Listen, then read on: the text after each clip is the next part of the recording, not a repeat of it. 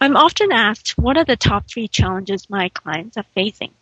Today, I'm going to talk about the first challenge, do more with less.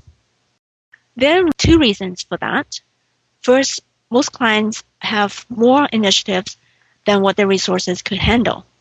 In order to take care of the day-to-day operations and being able to embark on initiatives, such as capital programs, new technology implementation, they just need to figure out how to do more with less. The second reason for that is over the last few years, many companies have cut back. They have reduced headcount, but yet they are keeping the purse strings on expenditure because of the slow recovery. Therefore, they continue to do more with less.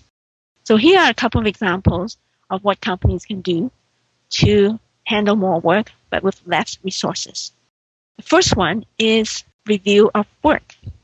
In my mind, it is more effective to have the person doing the work to be held accountable for what they do than to have somebody else to review the work. The reviewer can devote the time on more important tasks. The second way is to look at all the importing and exporting of data, what I call Excel hell. Have a look around of all those work that you do with importing and exporting data, particularly the use of Excel, and see if there is a better way to do that work. Is it possible to eliminate it by better use of the technology in place and getting rid of those redundant, cumbersome steps?